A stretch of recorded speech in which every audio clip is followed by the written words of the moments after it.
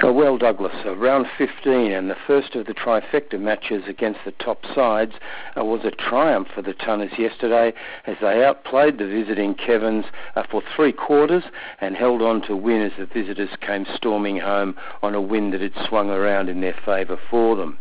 It was a freezing day at South Road yesterday, Doug, despite occasional brief bursts of low winter sun that really just mocked spectators who were rugged up to the hilt for them.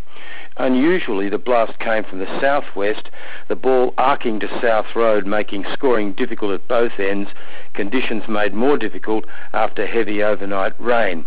But our blokes were determined to take the game up to the Kevins, and they tore in after the footy and tackled ferociously when they didn't have it for them. The contest was enthralling, and the first half failed to produce a goal until 8 minutes before the close, when Tom King managed to scramble one through for the Tunners, who led by a string of hard-fought behinds at that stage for them. The boys defended tremendously well, I thought. Elliot LaGrice again regularly on hand to turn the Kevs out from their corridor zone, and Tom Lamette's in front, able to keep Jared Waite from causing any problems for them. Tom Yorgie, relishing both conditions and contest, attacked down the pavilion flank, won a free in front of the players' race and cleverly steered the soggy ball through for a second for them. And then just before the break, the Kevin socket one through to get on the board.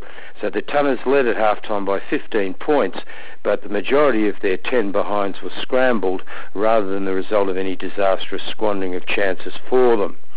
On resumption, with the sun out for a moment, Carianis goaled brilliantly. A left-foot snap manufactured after he paddled delivery from Hamish and Seb until he could put his pursuer off balance for them. And when Hamish floated one through after Gibber picked him out cleverly, it amounted to a goldfest, Douglas, and public opinion suggested that the Tunners had wrapped it up for them. Pavlo kicked a third that really put the Tunners in business for them, and then when Harry converted an opportunity given to him by Marty Ho, the Tunners led by 34 points on a day when they'd held the prolific Kevins to only 5 scoring shots by orange time for them. Again, it had been a determined team effort. We just had players swarming to contests, multiple tacklers keen to retard their opponents, and the skill of people like Pavlo and Hill to create positive opportunities around the ground for them. I thought Michael Slater's return had stiffened the defence. Tom Fisher, in his element, won numerous clearances from quick kicks in close. He worked tirelessly. There wasn't a tonner who didn't give maximum effort, key opponents being stifled, and in the third term, Lockie Filipovic's efforts in the ruck were sufficient to limit Plugger's attempts to get the Kevins back into the game for them. And then at the start of the third quarter, the final quarter, the wind swung directly west.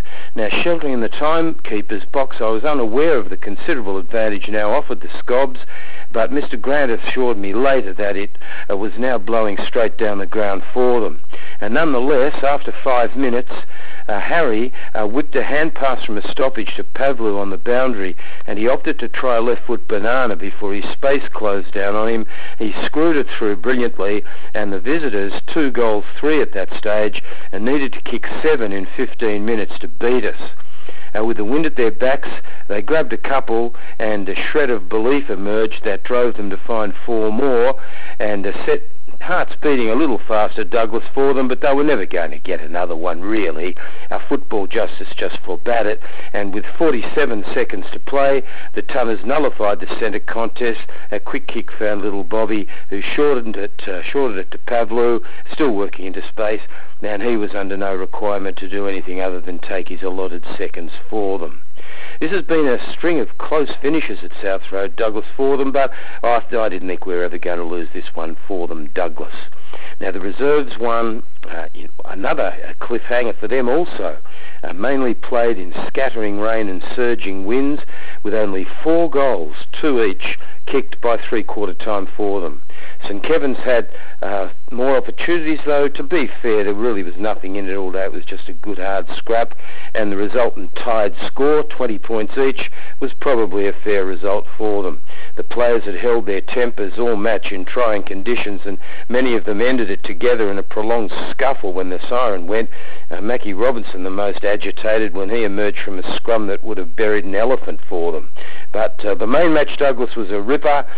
Gallant effort by the boys, who this week are in the four. Their finals hopes still alive after holding out the Kevins 7-14-56 to 8-4-52 for them.